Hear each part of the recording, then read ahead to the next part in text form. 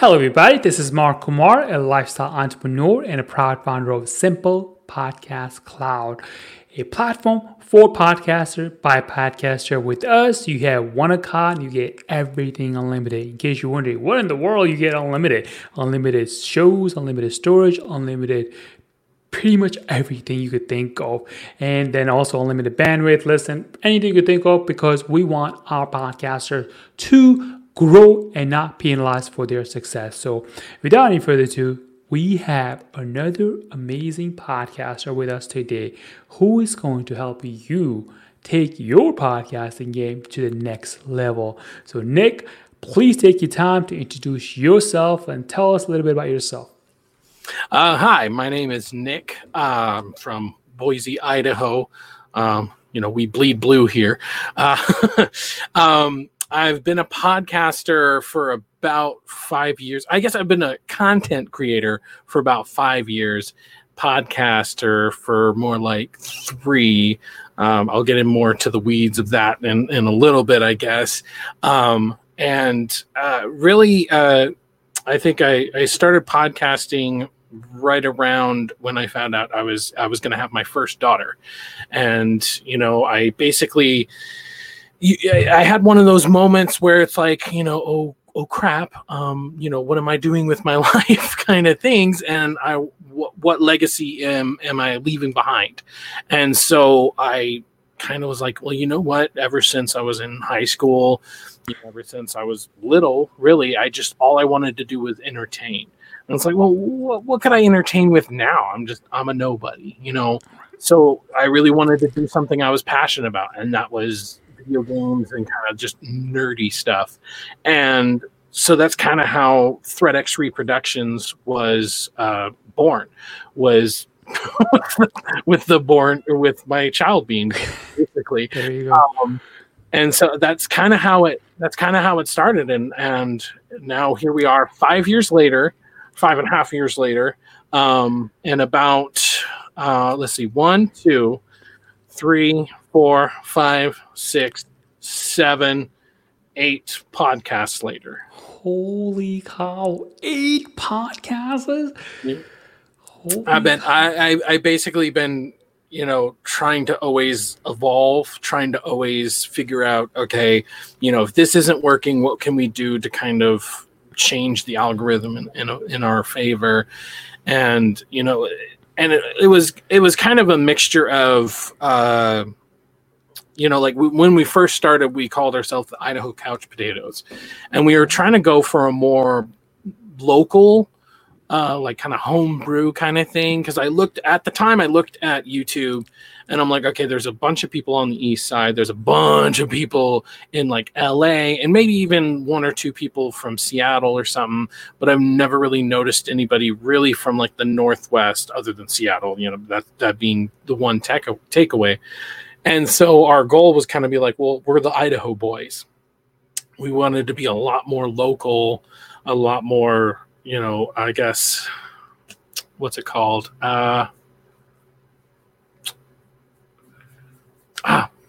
Totally forgot what it's called, but a homegrown kind of feel to it, where we're your local boys, and that's kind of how it started. From there, it was really just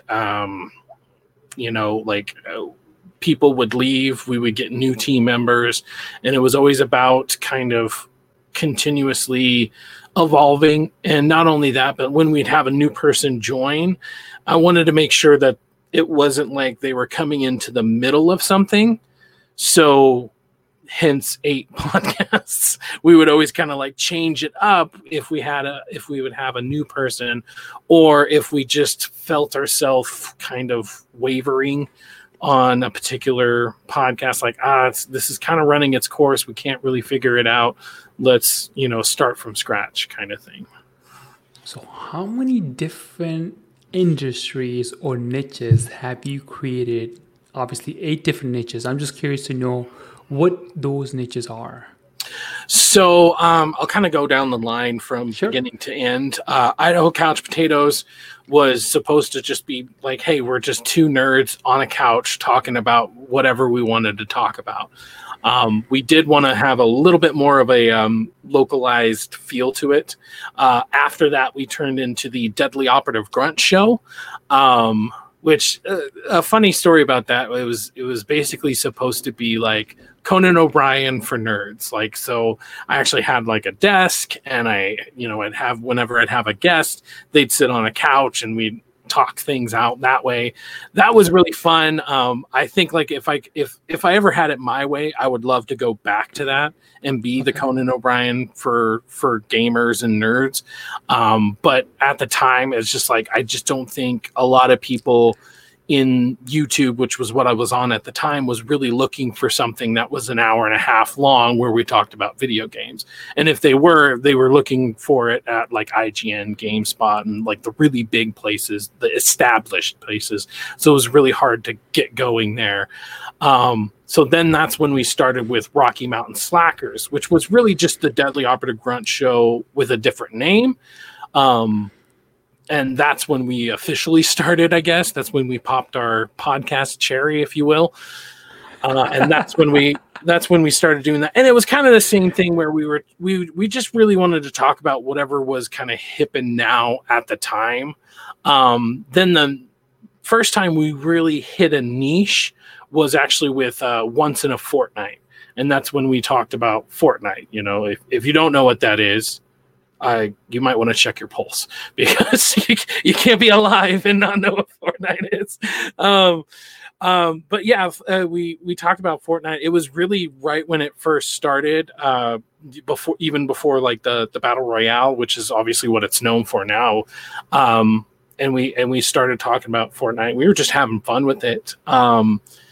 That was probably one of our biggest successes, because at the time, Fortnite wasn't really popular yet. It hadn't done its Battle Royale run. And so not a lot of people were like, oh, what's Fortnite? You know, click, clack on their keyboards or whatever. So like we had maybe a few hundred listeners, but even then that was like our first time like, oh, okay. People are listening. Like we actually have to say stuff that matters. So that was our first time, like eye-opening, like, oh God, like seeing that kind of tick up week after week was like kind of exhilarating, but at the same time was like, you know, kind of gut wrenching, because it's like, oh crap, like, you know, now we have to worry about what we're saying, whereas before it was just two guys chilling out talking about a game we liked, you know. And then the boom really happened when Fortnite really happened, which was with Battle Royale. And so then all of a sudden we went from triple digits to quadruple digits. We're sitting in the 4,000, 5,000 area. And so now, like, that's when we really found it. And it was really interesting because we really tried to keep the co-op version alive, which is, you know, for those of you that may not know, it's called Save the World. It's basically a tower defense, you know, and we try to keep that alive. We try to always talk about that at least once an episode, but really a bulk of the episodes started becoming about Battle Royale, because that was like the new and hip thing, you know. Do you play video games? I used to once upon a time, but it's been a long 10 years ago. Yeah, I hear that a lot. I'm 32, going on 33 now. I got 2 daughters or whatever. So most of the time when I hear somebody, oh, I used to, it's because, you know, life got in the way. And that's kind of been always one thing that's maybe set me apart, is that, you know, a lot of people view video games as a hobby, whereas I feel like for me it's a lifestyle. You know, some people run, you know, some people run for a living and I'm a runner. You know, some people love movies. Oh, I'm a movie buff. You know, I am a gamer, and that's not just like casual, like, oh, I kind of do it on the weekends, and you know, I just no, I live it. You know, I'm in the Twitter. I'm looking at all the new and hip stuff. I'm always keeping up to date with stuff. And yeah, I kind of live that. So for a while I lived Fortnite, you know, I lived that kind of ecosystem, you know, and that was really, like I said, our first time where we found our niche, and it really kind of exploded. I'm really curious now, because I like to call myself a lifestyle entrepreneur. It seems like you're a lifestyle podcaster. I never thought I would meet somebody who would go into like different industry or different niches, if you want to call it, and then go follow their passion. That's what I do. Like I go to different industry because Mhm. I love it so much and I find success in it. And then let's go. And now you are truly a lifestyle podcaster. I don't know if you Mhm. ever thought about that before or not. Yeah, yeah. Um, we try to always put ourselves into it because, Fortnite being one of our biggest podcasts at the time, but there were other podcasts out there. And whenever we would have like kind of viewer mail come in, one of the main things that, drew people to us was us, and so we always tried to be. I mean, I know this sounds so cliche nowadays, but it's like we did try to be like authentic, So like when we didn't like something that came in the game, it's like we were very outspoken about it, which can be both good and bad. Because if you agree with me, great, we're all having a good time. But if you don't agree with me, suddenly it's like I'm the devil and I'm speaking, fake news. You know what I mean? But yeah, uh, attaching myself to that niche was really interesting. And it happened again. I can get to that in a little bit, but it's like that was like the first time we've experienced it, and it was kind of like a ride, And I wish it didn't have to stop, but it was like one thing after another in life kind of happened, and it ended up kind of fizzling out, not listener wise, but just like us and our passion. It was there, but like it wasn't fully there. And it was the number one thing we always wanted to do was to make sure that whatever we were putting out was 100% us. And so if we weren't 100% into Fortnite anymore, it just seemed disingenuous to just be like, hey guys, let's talk about Fortnite. This new weapon came in here and yip dip dip dip yay. Like it was so hard for us to like fake it, and that was the number one thing that I felt like would have killed the podcast anyways, is being fake, so as far as lifestyle, quote unquote, we really did put ourselves into it. There was an episode that we dedicated, it was Valentine's Day. We put it out right on Valentine's Day. So it was actually me and my wife. And we talked about how we met. We talked about how we got married. We just went through and just talked for like a whole hour. Eventually we got to Fortnite so that we could call it, once in a fortnight. But it really was just like us talking, and it was me and my wife doesn't even do podcasts, so it was really just me and her having a dumb conversation. Okay, so what other podcasts have you done besides So this? right around the same time, we were still doing Rocky Mountain Slacker on the side. The way we basically had it was once in a fortnight. If you don't know what a fortnight is, it's every 14 days. I'm hilariously funny. But we would do that every other week. So to fill in the other weeks where we weren't doing anything, that's when we were kind of doing Rocky Mountain Slackers. And that was kind of the more broad podcast where we just talked about like, oh, the newest Marvel movie came out, so we talked about that and what we liked about it. Or the newest video game came out, so we talked about that. And that was nice because like I got to talk about more broad stuff that I gave a crap about, rather than just like, oh, here we go, Fortnite came out with another, yada yada, which once again was kind of the reason we ended up going away from Once in a Fortnight, because it's like Once in a Fortnight was huge, but it was also just like I care about other things, guys. Like, to see the numbers for Fortnite and then Rocky Mountain Slackers was just kind of like, like it hit me, because it's like, hey, I do care about other things. Would you mind going over here and checking this out? And I don't know. So that's Rocky Mountain Slackers. Eventually, right around the same time is when we got our new team member. His name's Nate.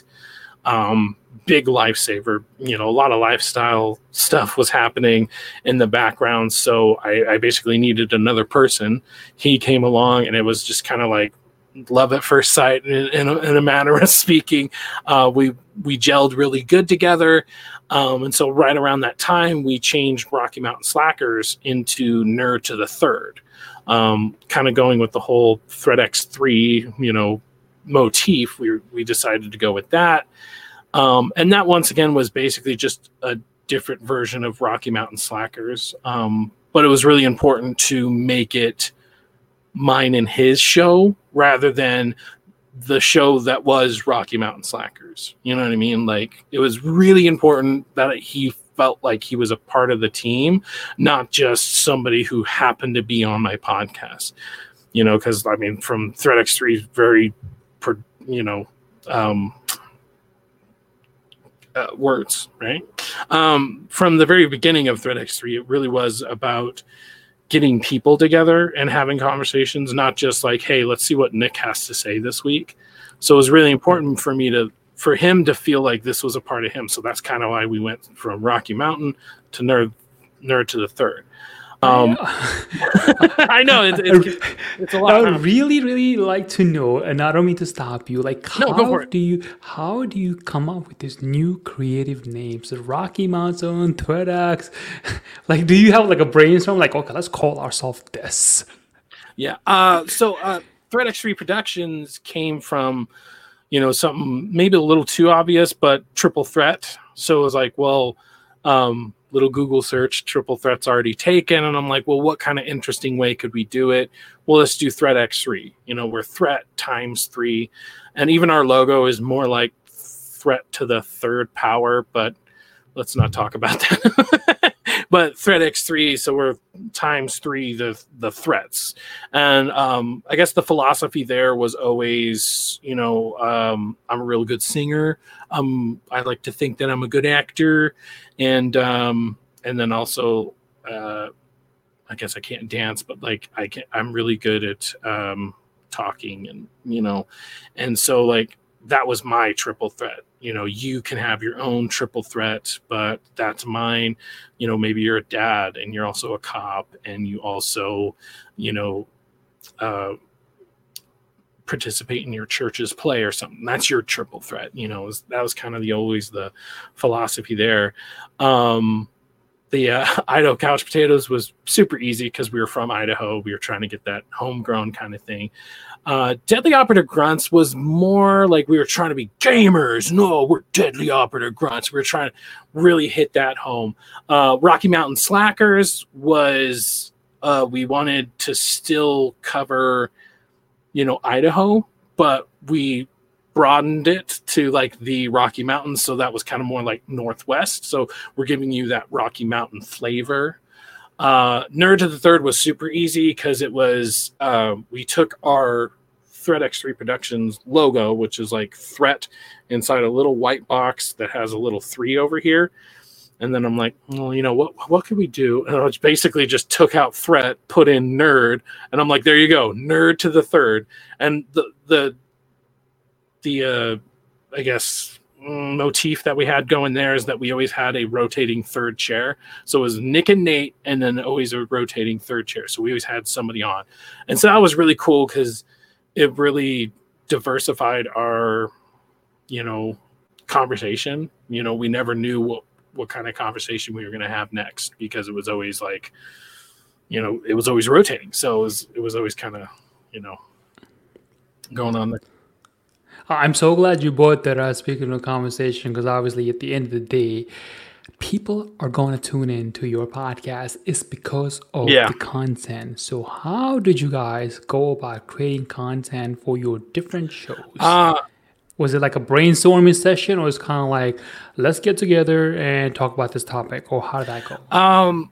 Well, yeah, I guess for the most part, I've always kind of been the quote unquote producer of the show where, I kind of figure out what we're going to talk about.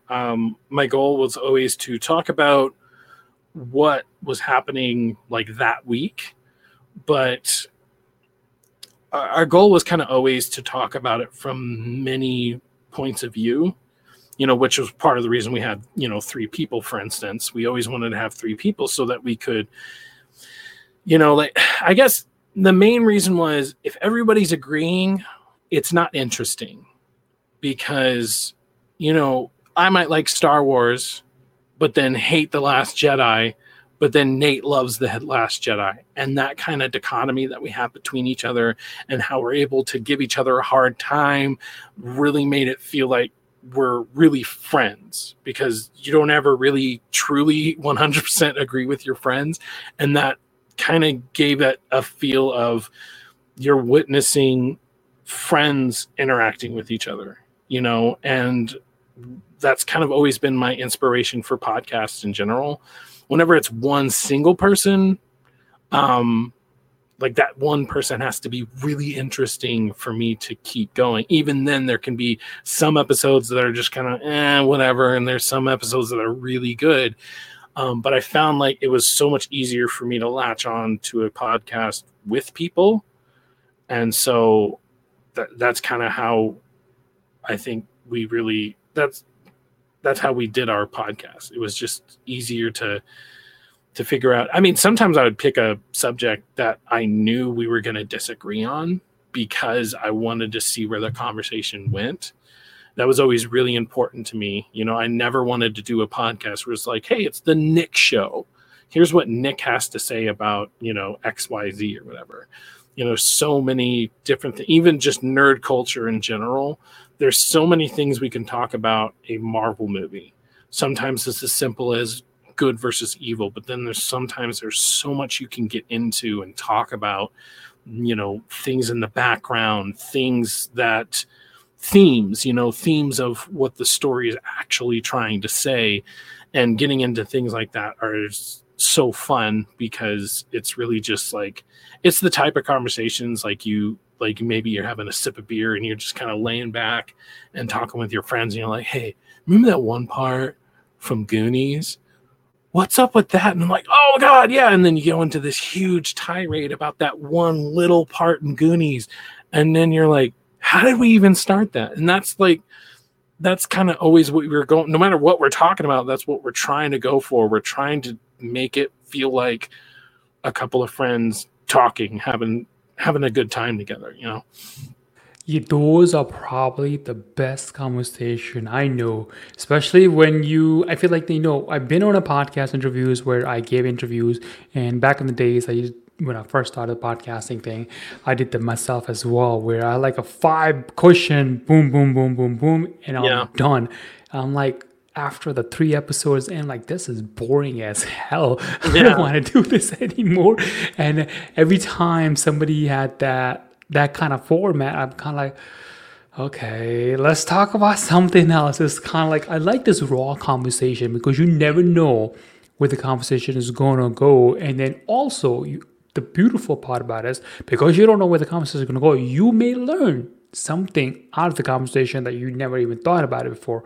So speaking of learning, all the different conversations you have on your podcast, what are the things that you learn that you're like, wow, that was life-changing? That's a hard one. We didn't learn a lot. It was really just BSing. Or did you learn how to BS fine or better? I think the main thing we learned, like as a group, was to really how to conversate properly. It's super easy when you first start off to be married to your outline. Kind of like what you're saying, how when you first started, you just had those questions, boom, boom, boom. I learned to not be so married to that, because when I first started, it was very much so, it's like, I have a format. I want to stick to that format like glue. And so the number one thing I learned is to allow for moments to happen, not to plan every little minute. It's like, okay, this is going to be an hour-long podcast. So it's like, okay, we have these 5 subjects. That means I have 20 minutes or whatever. And so, okay, it's 20 minutes. All right, moving on to the next topic. Let's talk about, when it was too robotic, it was not that it was boring by any means, but at the same time, it just didn't allow for the raw conversation to take place. It's kind of like when you go on a date and you're like, let's say you have 2 dates booked up on a one day. Okay, I got 10 minutes to go, and then I have another day, so see ya. Kind of thing. Yeah, like the old sitcom where they're trying to do 2 dates at once or something. Yeah. So I'd say that's probably one of the biggest things I learned. What's different, like if I go back to my podcast back in the day, it was very much like I had a goal in mind, and I can see it like in my eyes. I can just see it like, okay, you're trying to go somewhere, Nick. Just have a good time and try to have fun. So even nowadays, like I still do a very light outline. Basically, I have a very, like these are the subjects that I want to talk about, but I try to always use that just as an outline. I don't try to be married to it anymore. I just I let it get to a certain point where I can feel like it's starting to trail off, or maybe we're joking and we're having a good time, but the jokes are becoming less and less, about the true nature of the conversation, and we're just BSing. It's like, all right, well, what about this? Have you seen this or something? I try to make it as organic, and that was something I had to learn, I think, to make it more interesting. Because even with most of our podcasts, we always have a very structured nature to it, where it's like, okay, we have subjects that we want to get to, but eventually I got to the point where getting there was the fun. I know that's super cliche, right? But getting there was the fun. It's like I might know the destination, but how I got to that destination, like that's what became fun about it, because there would be so many times where it's like I'd have like a whole outline of things I wanted to talk about. We'd get to half of them, but we'd walk away from it going, oh my God, that was like our best podcast yet. So yeah, I definitely agree with that. So let's move on to the next topic, which would be like, so we got the content part, right? Mm-hmm. And then after you do your content, do you do a lot of post-production, or how does your post-production flow looks like, or it is? We've gone through a weird roller coaster, our very first kind of iteration or whatever was like, okay, let's put a green screen behind us, and then whatever we're talking about will always be playing behind us. That lasted a while. I would say Idaho Couch Potatoes had it, The Dog Show had it, or some iteration of it. And it wasn't until we actually went to podcast where, there was no visual. So I brain farted. What was the question? The question was like, what does your podcast post-production looks like, or what do you guys do to edit your podcast? So around Rocky Mountain Slackers, that was like our first time doing podcasts. So it very much was, can I hear myself? Yes. Okay, cool. I honestly, not until I got this baby right here. It is a Blue Snowball. Yeti? Yep, Yeti. Yeah. Not until I got this thing did I feel like I really started taking it really serious. Because before it was like, can I hear myself? Can I understand what I'm saying? If the answer was yes, then, GTFO, let's get this going. It was pretty much just like, we had like cool jingles at the beginning and end of our podcast, but that was kind of just it. It wasn't until I think it was definitely Nerd to the Third when we really tried to make a production out of it. So at the beginning there was a jingle, and it was always there. And then between every single segment, in post-production, I would put in some kind of song. I would always rotate the song because I wanted to keep it interesting, keep it fresh, kind of give the listeners something new to hear each time. So like the beginning song was usually always a singular song. It's like, this is so that you're on the wrong, or you're on the right show. But then everything in between was just kind of like, let's mix it up. Let's just have fun with it. And I think that's when I first really came up with the idea for our current project, which is Nerd Radio. We can get into that later. But basically, like, since we were doing an audio, I wanted it to be a show. So I tried to put on a show, and the music interludes was kind of my way of like almost making it radio radio-esque, radio-like, radio light, whatever you want to call it. So I started putting in music interludes, and that was really fun for me because like figuring out what music fit the topic the most, what music sounded the coolest as a transition. And then there was this whole, like, I guess, justification for it.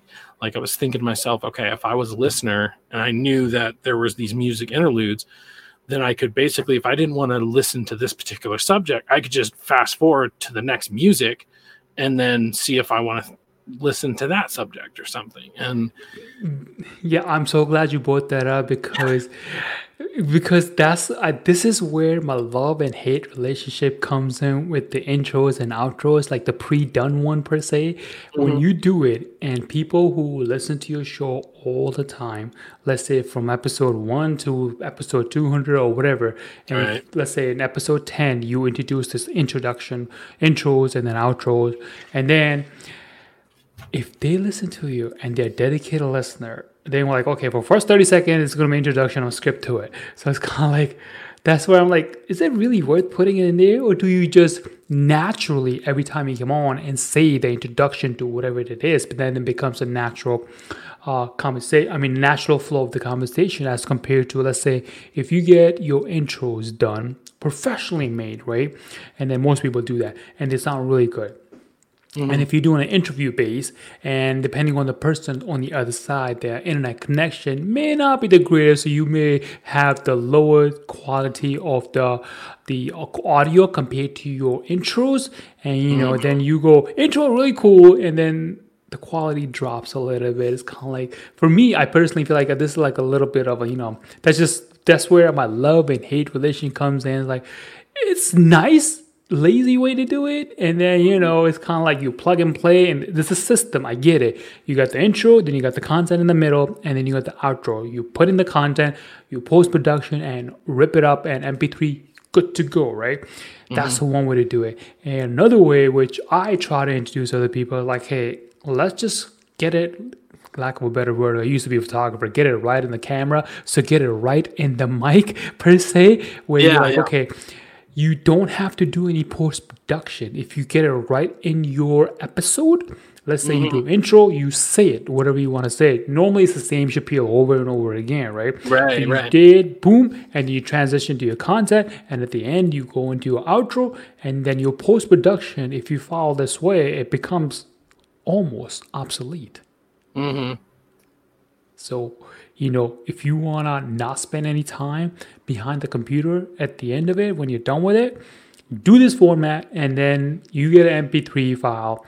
Let's say, for example, right now we are using StreamYard for this. So they give you a video file as well as an MP3 file. You take the MP3 file, put it in your podcast source, and you're done. You write your little show notes, and boom, done. Right. But if you get a Zoom file, for some people who use Zoom for their recording part of it, so that makes it a little bit difficult because they give you a video file and you have to convert it into MP3, but it's not that complicated process. Right. But point being, if you follow the flow of the conversation naturally, the whole thing is done. Like good 95% is done. It's just that thing that becomes the 5%, the post-production thing. But what I'm really curious to know, if this ever happened to you, because you are a lifestyle podcaster, that's what I'm going to call you from now on, a lifestyle podcaster, because you go to a different industry and you love it. So has it ever happened where your intros or outro got mixed in with the content? So what do you mean? Meaning, let's say, for example, your couch potato. You have a content, but when you're doing the post-production one, because you have so many different episodes or so many different niches, did it ever get mixed up with another podcast show where you like couch potato got mixed up with the cereal one, and then the content got switched? Oh no, definitely not. I'm very organized in general. Like, don't look at my room because it's a mess. But as far as this, from the very beginning, I tried to take it extremely serious. But no, I usually didn't get anything mixed up, because it was very much kind of just had my own file system for it in my computer, I guess. So yeah, that never happened to me, thankfully. Yeah. knock on wood so far. I Yeah, hope it right. doesn't happen again, because I can imagine reading like so many different podcasts, and you're like, I gotta get these, I don't know, 5 different podcasts, and then you roll to it, boom, boom, boom, boom. Like, holy crap. Like, I was talking to one of the podcaster not so long ago, and she was like, I got my first episode in, but the last 14 minutes, it didn't come in because I cut it. I'm like, oh, crap. Oh yeah, I've had stuff like that happen before. I've had an entire podcast basically completely, crap, because instead of recording on my regular mic, it recorded on my laptop mic.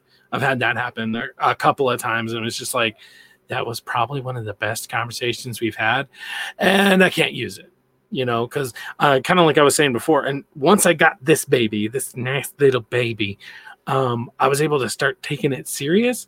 So I think I got to the point where I was like, oh my God, I sounded like crap before. I sounded like absolute crap. And seeing or hearing the difference was really like, it was an eye-opening moment. And that was when I started treating everything more like a show, not just a conversation. The conversation was the show, but then I still presented it like a show. I don't know if that makes sense. But yeah, I mean, there's so many times there's just technical flubs here and there, or we had this really weird thing. I don't know if you've ever had this happen, but eventually, down our history of podcast, we started recording our audios instead of like live like it is right now. We started recording our audio separate. So I would record my audio, he would record his, and then send it to me. And that way we could basically have studio quality sound, because anytime you do something over the internet, the host always sounds great because they're the host. But then the guest or anything, it always depends on their connection.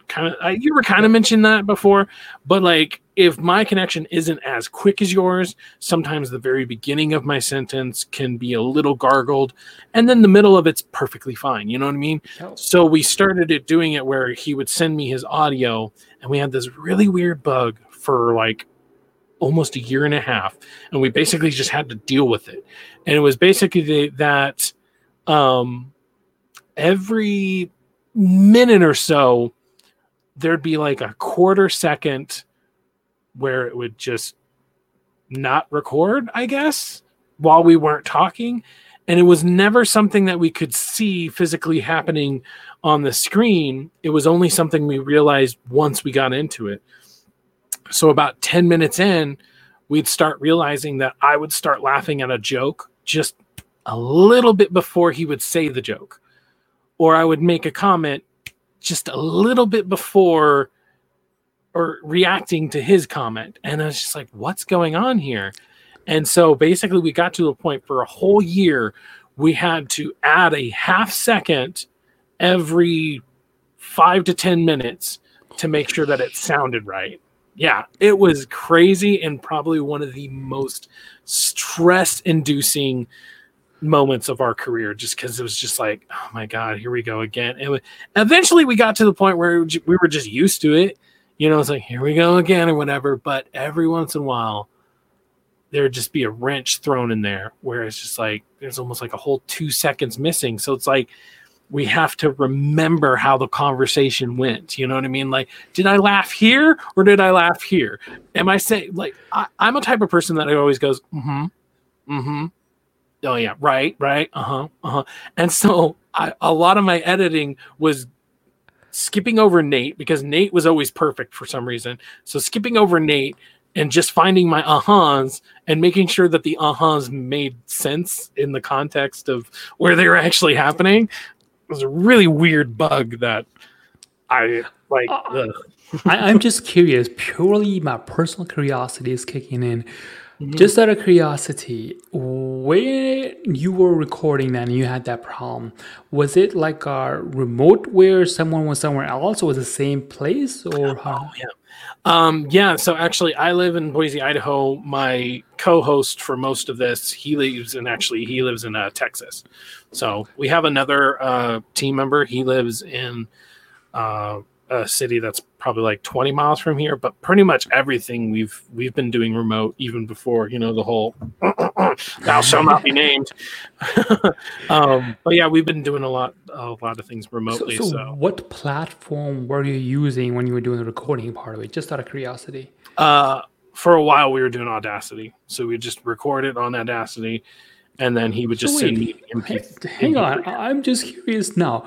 You were doing Audacity, I get it, locally, but when you were communicating between the three of you, three different remote locations, how were you talking to one another?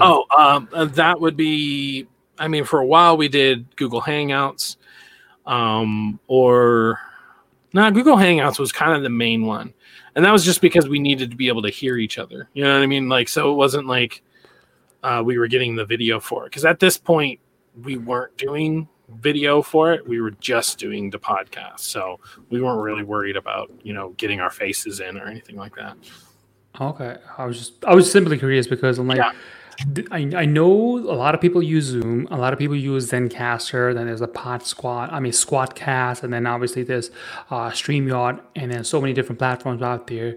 But I never heard that particular scenario before, so I'm just curious for my own curiosity. I have experienced it myself where if I'm talking to somebody across a remote location, let's say in, I don't know, New England or Australia or whatever, depending on the person's connection, you may hear a delay there, and then sometimes it's kind of static, like, and then it's fine, kind of thing.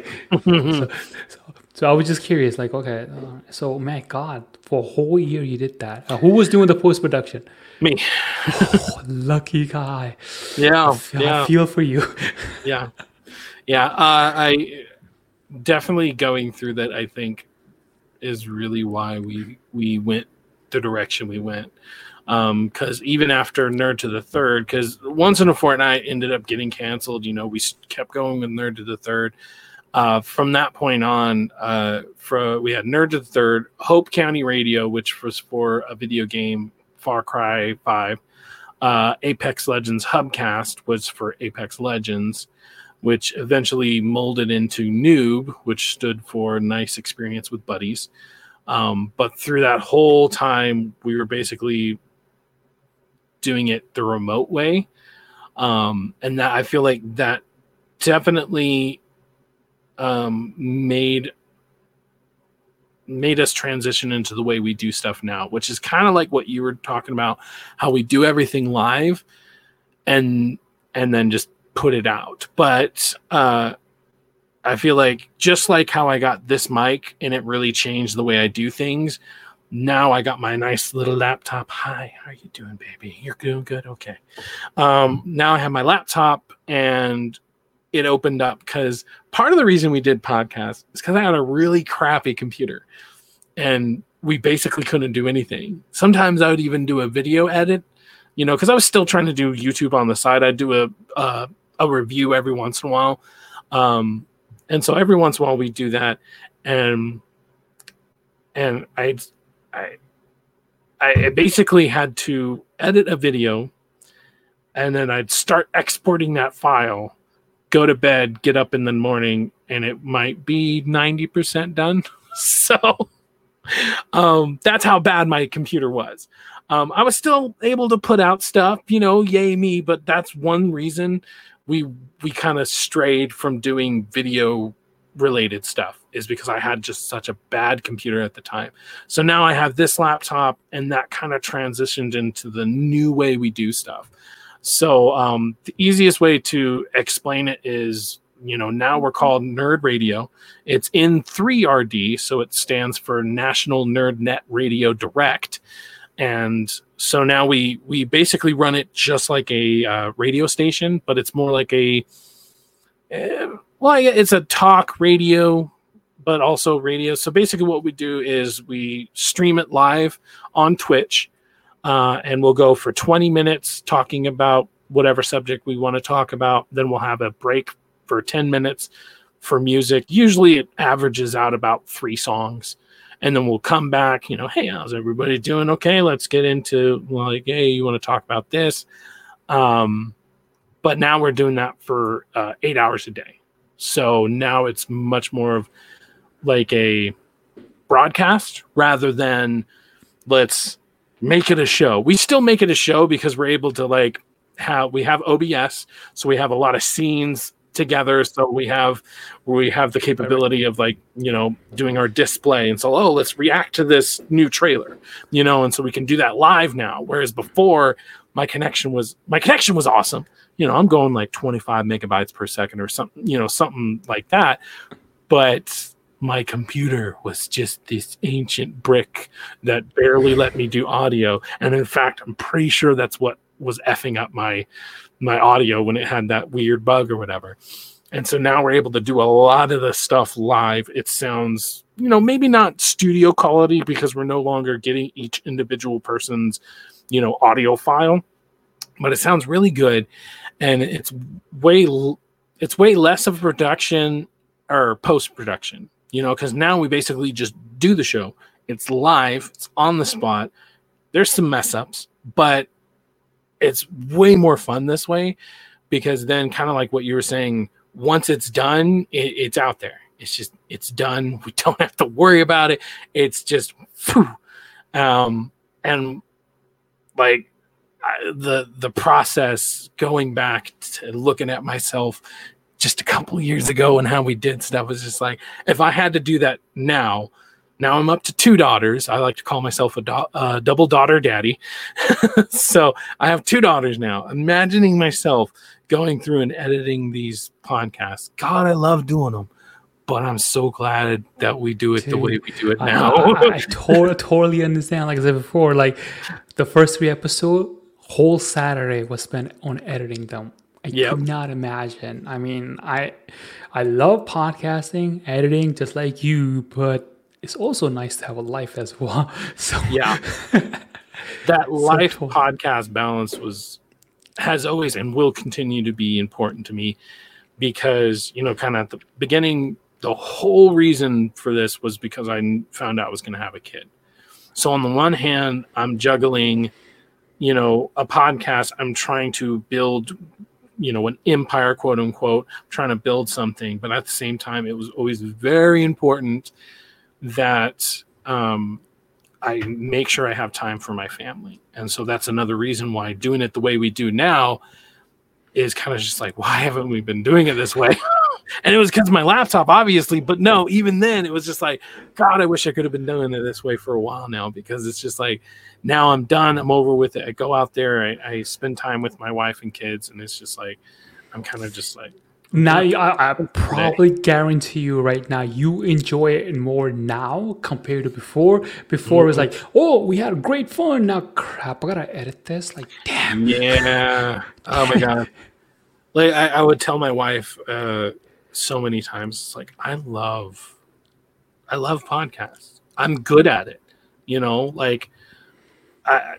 Like you were saying, I come up with some really cool, titles. I come up with really cool subjects to talk about. I love doing it. I love the production value that I put into it because it means something to me. It feels good doing it, but everything in between the actual recording of it is an absolute freaking nightmare. And just everything was a slog. Every episode, if people would understand what went into every episode that I put out, maybe, just maybe, they wouldn't have given me shit just because. Oh, sorry, can I curse? You could do whatever, man. It's free form. It's free form. That's what I love about this. This is a raw conversation. Say what the hell you want to say. Good. I'm glad. But yeah, maybe I wouldn't have gotten so much crap because I called armor orange instead of gold. Like, dear God, how dare I call an armor orange instead of gold? But if these people would understand the actual nightmare I went through every goddamn episode just to make sure to put it out on time, Like, I don't think anybody would complain because it's, it's different now. Thank God it's different now. Let's. So wait, so Hagar, you would record it on the day of it's gonna go live, or a day before that? You don't batch it in the sense like record a whole bunch of that one day and then let it go, or schedule them out. We got to the point where we would always record maybe 2 days before. We wanted to make sure we had the most up-to-date information because, like, our two big ones were the once in a fortnight. So we wanted to make sure we had the most up-to-date stuff. And so we, and the same thing with our other biggest one would be Apex, because Apex Legends was another real big, battle royale at the time. So we always wanted to make sure. So our turnaround time was record, edit the next day, and then publish. So it was usually a 24-hour, turnaround time for us. Okay. And I'm just always curious because lately I have been hearing about this platform called Twitch, right? And I'm always curious about this new platform. It's like, how the hell does that work? First of all, is it like a YouTube live kind of thing where you have to build your own? We have to build your own audiences, and then they go watch your stuff, and then that's how it works. Just so I understand it. Yeah, basically. The reason we switched to it was, one, technology. I have the technology where I can actually do a lot more stuff than I could before. Right. And then the main reason was so that we could have that kind of live aspect to it. We wanted it to make it as much of a radio station feel as possible so that, if somebody wanted to comment on a topic we were talking about, all they had to do is comment in the comments, or they could even have it set up so that if they wanted to, they could join our Discord and they can join in the conversation. We actually have like a channel open so they could join us there. We're not super huge right now, so we haven't really been able to exploit that, but we've definitely had some interesting inputs from our audience, and that's kind of the whole point of us making that change. If we could get to the point, I would love to get back to like podcasts, as far as like just having the segments on the podcast afterwards. But then that's a whole nother, like, back to the whole post-production thing that I'm not really looking forward to doing. That's one thing that I like about Twitch. Right now, we're actually looking at simulcasting, which basically we simulcast to Twitch, Facebook Live, and YouTube Live all at the same time. And so we're trying to defeat that beast right now. And, we'll see how well or bad that goes. I think you might want to look into the StreamYard thing, because I know the StreamYard does the Facebook Live, YouTube Live, and I believe, I could be wrong, they also do Twitch. So it might help you out a lot, because with this, you could do a lot of overlays, then tickers at the bottom and things of that nature. So I don't know if that's something you are interested in. No, look into it. Definitely look into it. Yeah, definitely look into that. And then, and I'll send you the links after with the email and everything else. So how does, like, in YouTube, right? Like, let's say if you do like the thing they're doing right now, you have to have 1,000 subscribers, 4,000 hours, and you can monetize on those things, whatever, with the ads and things of that nature for YouTube. Is there something similar to that in Twitch, or how do you go about making any money? I'm just curious because you're spending all this time in there. So what's the return on investment? Or I don't know that platform, so I'm just curious. Sorry, my microphone got knocked over. So right now we are looking to become affiliates. That's kind of their wordplay, I guess. Okay. So to become an affiliate, you have to have a certain amount of hours that you stream per month, which with what we do, super easy because we record 8 hours for one day, basically. So that's super easy for us. That's the easy part. The harder part is we have to get enough followers, which isn't a lot. You only need 50, but we're right around 35 now. And that's just because we technically just started. Even though we've been at this for 5 years, we've just started with Twitch or whatever. So we're at 34. Hopefully someday we'll get to that 50, and then you have to average 3 viewers at a time. Once you get that, you get affiliate. I'll be 100% honest. I don't know what that means after that. Like, do they start advertising us? Do they start? I'm assuming there's some type of because I know, like, if I go onto a Twitch and I go onto somebody's stream, an ad will play. So I'm assuming to a certain extent, once I have enough viewers, then they're watching an ad. That ad gives me, 10 cents CPM or whatever, and so I get a cut of that. So eventually we'll start seeing that. And then the same thing if we start simulcasting, then it's just about, well, what platform are they watching it on? What are the rules there, and so on and so forth. Right. Okay, cool. So I was just curious because I've been talking to different podcasters who will come on the show. They're talking about Twitch and then Discord, which I tried to use it one time. I don't really like it personally, but it's I like it for typing. And then I swear we've tried to talk on it a couple times. I don't know. It's so much more spotty than even just using Google Hangouts. Like I don't know. I have a really good connection, but for some reason Discord, it's shoddy sometimes. And sometimes it'll be awesome. It'll sound like we're right next to each other. And then other times it'll be like, oh. And I'm like, no. I need consistency. I need to feel like I'm in control, because as soon as I'm not, then it's just like, come on. Cool. All right, cool, man. So last but not least, what I want to talk to you about is like, how do you go about getting the word out for your podcast? So tell people like, hey, my podcast is out. What is your process of that? Well, right now we are relatively new with our Nerd Radio. So right now we're kind of doing a grassroots approach right now. I just got some signs. I'm an Uber driver, so I'm going to have a sign on the back of my car saying, go to Nerd Radio, twitch.tv/nerd or ThreadX Reproductions. So right now we're doing kind of grassroots. I'm also looking into a billboard, getting my name up on a billboard and just, hey, Nerd Radio, ThreadX or twitch.tv/ThreadX3. So going grassroots right now. I have tried like Facebook in the past, and I don't know.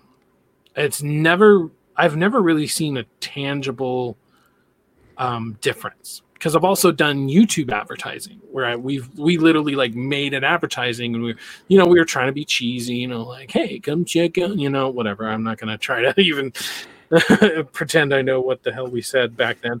But we tried to do an actual commercial, and I mean, granted, I didn't have a lot of money, but like I would see that it got like thousands of hits, quote unquote, because obviously you can skip it, right?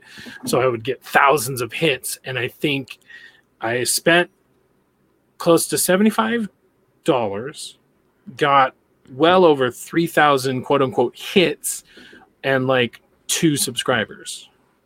So it's just like, I don't know. Like if I had the money, to like just bury a whole bunch of money into it at once, then maybe I could have seen a better uptick. But for like $50, it was just like, 2 subscribers. And then even then, like, how long did they stick around? I would like to say like we're in this for 5 years, but we're still kind of new. We've never really been able to really hit a big stride, I guess.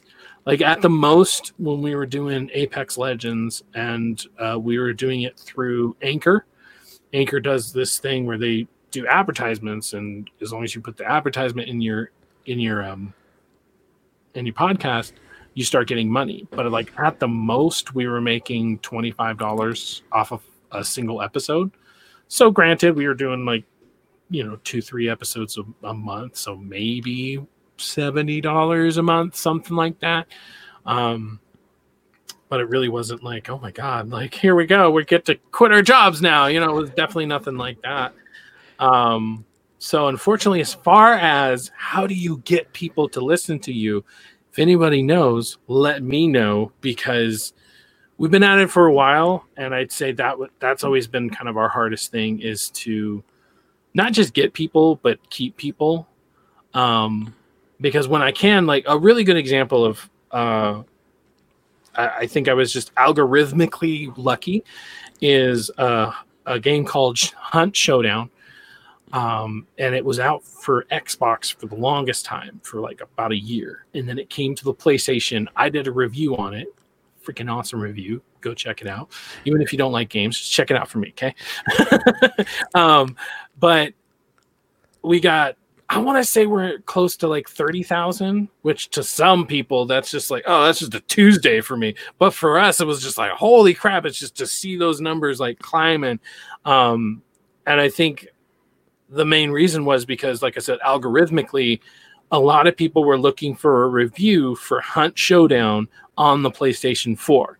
And anytime they would put in Hunt Showdown PS4, they'd get a Hunt Showdown for the 360 or the PC, but it's a whole year old, you know? Meanwhile, they would come to mine, they'd realize, oh, this is only like a week old, and it's specifically for the PlayStation 4. So algorithmically, it was like, oh, let's check out this guy's review. I think I got like 200 subscribers on YouTube just by that one review.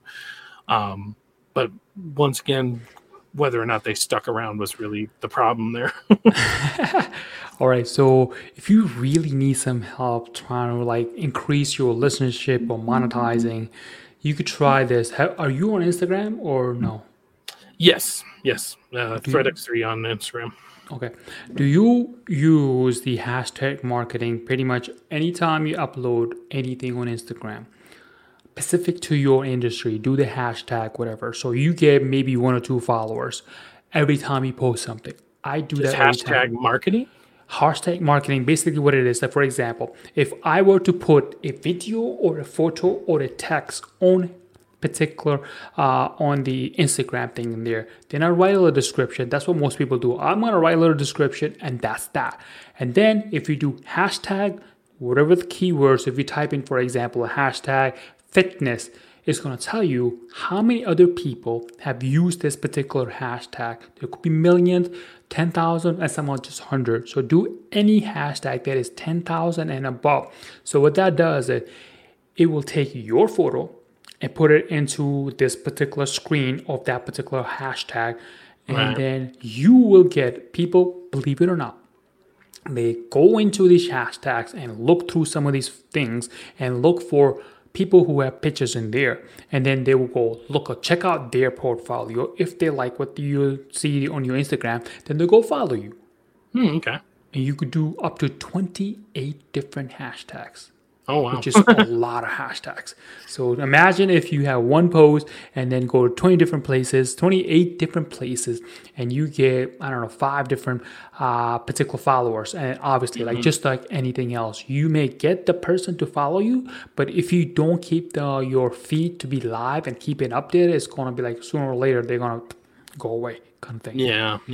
Right. And then that's one way to do it. And another way to do, I'm just curious to know, when you did your Facebook marketing, because I know a lot of people do it in a different way, let's just say, and they get nothing out of it. And then other people just do a quick tweak and they make a lot out of it. They get a lot better result just spending $50 on it. So I'm just curious, how do you went about doing it? Just pure out of curiosity.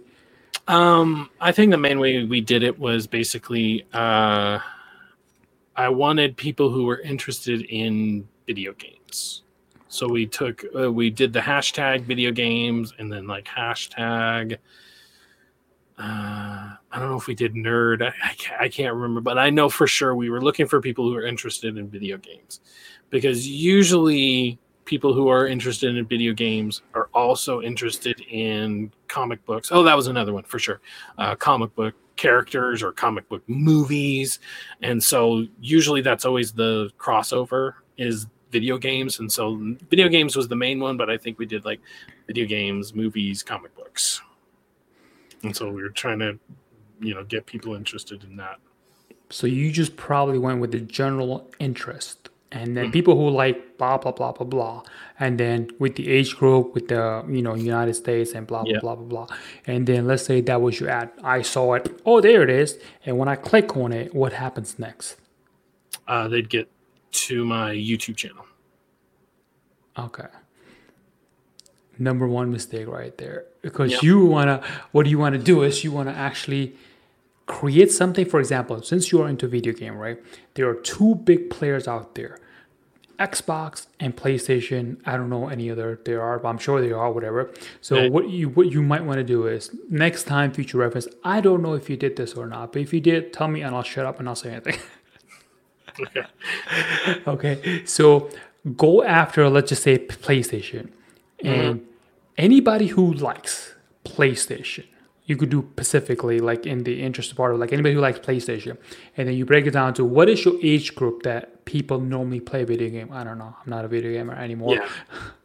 So Yeah. It's right now it's like 18 to 35.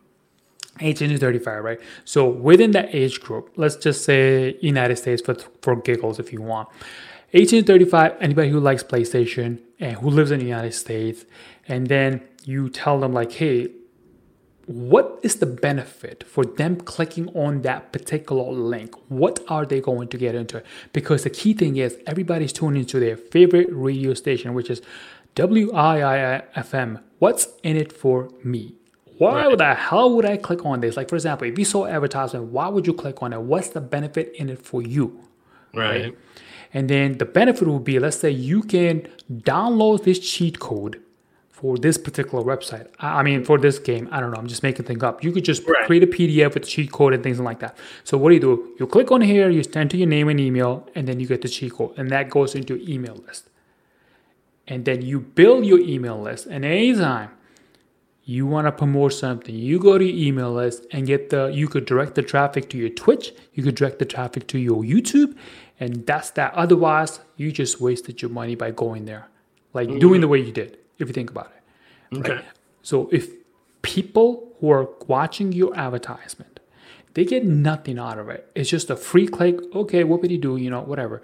But if I'm going to give you any kind of information, like my email, especially, and name, then if I get something out of it, you just added value to me. Like, you are awesome, Nick. You gave me this cheat code that I can use while I'm playing my video game. Right. And then I'm more inclined to hear more back from you. And then you send her another email. It's called like email marketing. I'm sure you know of it. You get that all the time. Those coupons and things like that. You're like, sometimes you're really excited about like, yes, I can save $10 in here. I was like, crap, spam, delete, click unsubscribe kind of thing, right? So you might want to consider doing that. It may be beneficial. Same thing with the YouTube market. Anywhere else, for example, don't send them directly to your YouTube channel, because unless you're planning on increasing your view, if you just solely care about your views and nothing else for a YouTube video, you could do a cheaper route, which is create a same concept. Anybody who likes PlayStation, 29 to 34, and then people who are from Pakistan and India. If you just care about increasing your view, because over there you could spend $50 and get 2,000 views, because just traffic over there is cheaper. Oh, okay. Interesting. And then that's number one. So let's say you did that for like $50, right? And then what you also can do is after the ad has been done, you could say, okay, now that all the people who engage with this particular ad create a lookalike audience, and then go to the US market, and then same concept. But in this way, Facebook knows who are the people who clicked on your ad, and then they will create a lookalike audience, and then your cost spend will be a lot lower. So you may spend only $25 and you get a lot more effective that way. That's kind of interesting. Yeah. That's how the game is played. Right. So try that if you want to, food for thought. Definitely. Yeah, definitely. All right, cool. So let's wrap this little bad boy up. I truly enjoy talking to you. So before we go away, tell our audiences how they can get in touch with you if they want to know more about you or learn more about you, or if they have a question for you. The floor is all yours. All right. Well, yeah. Once again, I was Nick. Hi, everybody. Bye, everybody. And we're Threat X3 Productions. So the main places you can go for that is at TX3 Productions on Twitter, Threat X3 Productions on Instagram, just Threat X3 Productions at gmail.com if you just want to email us directly. Threat X3 Productions on YouTube, Threat X3 on Twitch, We tried to keep it as uniform as possible, but obviously with character restrictions, we had to, mess around with the format. But in any sense, usually Thread X-Ray Productions is the place to go for that.